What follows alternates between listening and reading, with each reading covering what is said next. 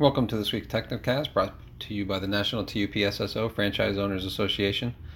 My name is Joe Gall. I'm a three-store MCO and longtime association member from South Florida. Today I want to talk to you about micromanagement.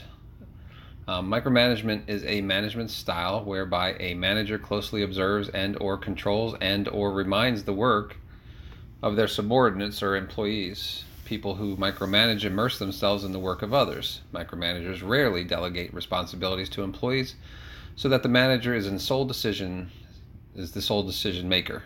Rather than teach, they tell. There are positives and negatives, but mostly negatives that go along with micromanagement. For one, it discourages personal development and removes the feeling of individual accomplishment and autonomy. If a manager is constantly looking over the shoulder, it usually slows down the overall pace of the workplace while reducing morale and productivity. Micromanagement may be necessary when you have new hires, call it micromanagement or call it training. Eventually, the training wheels do come off and the associate can handle customers on their own. So why do people micromanage? Fear is a big reason. Micromanagers have an extreme need for control and domination. They are inexperienced as managers, and they need to do the work themselves to make themselves look to be better managers themselves. They may have a poor self-image or be very insecure. Their staff are usually unskilled or untrained and therefore untrusted. Micromanagers also do not respect their subordinates. Do you know where I'm going with this yet? If you yourself might be a micromanager, I guess we all are at some point, especially with new hires. But the key to successful business is knowing when to let go and when to work on your business, not in your business. How many of you feel that our stores, are being micromanaged by San Diego? Then ask yourself, how many of you feel that San Diego is being micromanaged by UPS? Day by day, it seems though all our freedoms are being taken away one by one and are being replaced with corporate mandated policy. Here are some recent examples. Our uniforms. We could go into logos, etc., online and order whatever we want, and they would basically not what we want, but what they have on their website. There are plenty of options. All with our logos, of course. Short sleeves, long sleeves, t-shirts, polos, V-necks, round necks. The women's shirts have a pretty nice variety of styles, black, gray, teal, or some of the cool-looking two-tone shirts that are available, or were available. According to what some owners have heard at meetings, this will soon change. Apparently some UPS higher-up went into a store and noticed that the employees were wearing faded and stretched shirts. The shirts among the employees had no consistency, and therefore they considered them to be unprofessional. So now we can only order teal, black pants only and black shoes only. We haven't been given the official notice yet, but you can expect it any day now. So I assume the jeans experiment is over. I kind of my people aren't going to like that. But I'm all for keeping uniforms looking good, but the standardization of all of us is starting to feel more and more extreme. Every time I get every time I get my new uniforms in for my staff or myself, the customers do notice the change and they compliment us for it. They separate us from UPS. I think UPS has their hands full enforcing their own policies. So why are they poking around in ours? This behavior is not leadership. Quietly fixing the single store that has stretched shirts and faded shirts, that's leadership. Making a sweeping move across our network is simply a totalitarian move. So what's next? Covering up tattoos and removing piercings? Who knows? Face masks are a similar example. Within reason, there are plenty of masks out there available to wear. So why limit us to only solid colors? We now have to wait until they decide to make the mask optional. You still have to wear a mask because it's a mandatory uniform requirement, regardless if you're vaccinated or not. That includes rural areas with no cases. We are not all the same.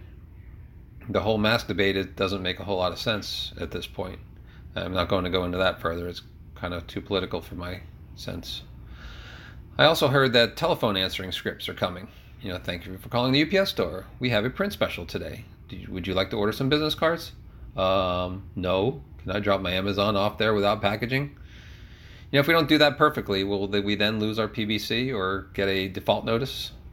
The whole PBC or performance-based or compliance-based compensation concept I consider to be micromanaging as well. Our area support rep, I use the word support loosely, of course, comes in quarterly and judges your store on their opinion of how a store should be run. Complement that with the secret shopper on their opinion on how your store should be run. Every poster or window cling or acrylic pen holder has to be in the exact place in every store on your planogram. I'm a big freight store. I used to have a crate up front on display. Not anymore. It's not approved. I used to have a huge box display that shows a good portion of the boxes that we sell, more than the cube boxes, of course. Not anymore. Not approved. I used to have a nice banner with prices of banners and signs and magnetics. Nope, not anymore. Not approved. In my opinion, it's hard to sell what you can't see. Customers have no vision. Our associates have a hard time selling when they can't show what we can do. Stores excel in some profit centers and fall short in others. That's perfectly fine. I'm a big pack and ship store. Look at my numbers. I think we all are big pack and ship stores. Some of us excel at print, which is great for those stores. I do okay with print in one store, but my other two not so well. It's not so much. I wish I had the time to train every associate better, but right now it's hard with the being so short-handed and the constant flow of Amazon. So back to the quarterly visits. I'm a 20-year MCO. Why do I need to go over my sales reports? I know what my sales are. I know what my profits are. I don't care about my ACT. I can't explain why my passport photos are down this year over last. All the materials they bring with them is just reinforcements from the emails and directives we've already received from San Diego during the month or day or quarter. And I really don't like to be told how to run my store. I have 2 golds and a very high silver store, and I think I know what I'm doing. So instead of treating me like a newbie, let's sit down and get my valuable opinions on how to improve the franchise. What do I like? What is working? What is not? Take notes and forward them back to San Diego. Then, that's how to run a business. Get your opinions from the frontline workers. They have a better feel of the business than those sitting behind a cubicle all day. That's management, and that's what we need as a whole. What we have, unfortunately, is micromanagement. San Diego fears of rebellion. Just like I said earlier, that fear is a driving force. They fear the rebellion. They fear insubordination. They fear a loss of control. They give us the tools to succeed, but at the same time, they're holding us back. And in turn, UPS is holding them back. So after we train our staff, we let them grow. We let them learn. We embrace their creativity to sell, and for that we reward them. Tad Mullenhauer just posted on the source this quote by Maya Angelou. When you do nothing, you feel overwhelmed and powerless. But when you get involved, you feel the sense of hope and accomplishment that comes from knowing that you are working to make things better. I feel pretty damn overwhelmed and powerless right now. I left corporate America to be an entrepreneur, to be my own boss. I know I have a franchise rules and regulations to go by, but I have succeeded by using my own ideas and methods along with those rules and regulations. So I hope all of you listening can get involved and speak out.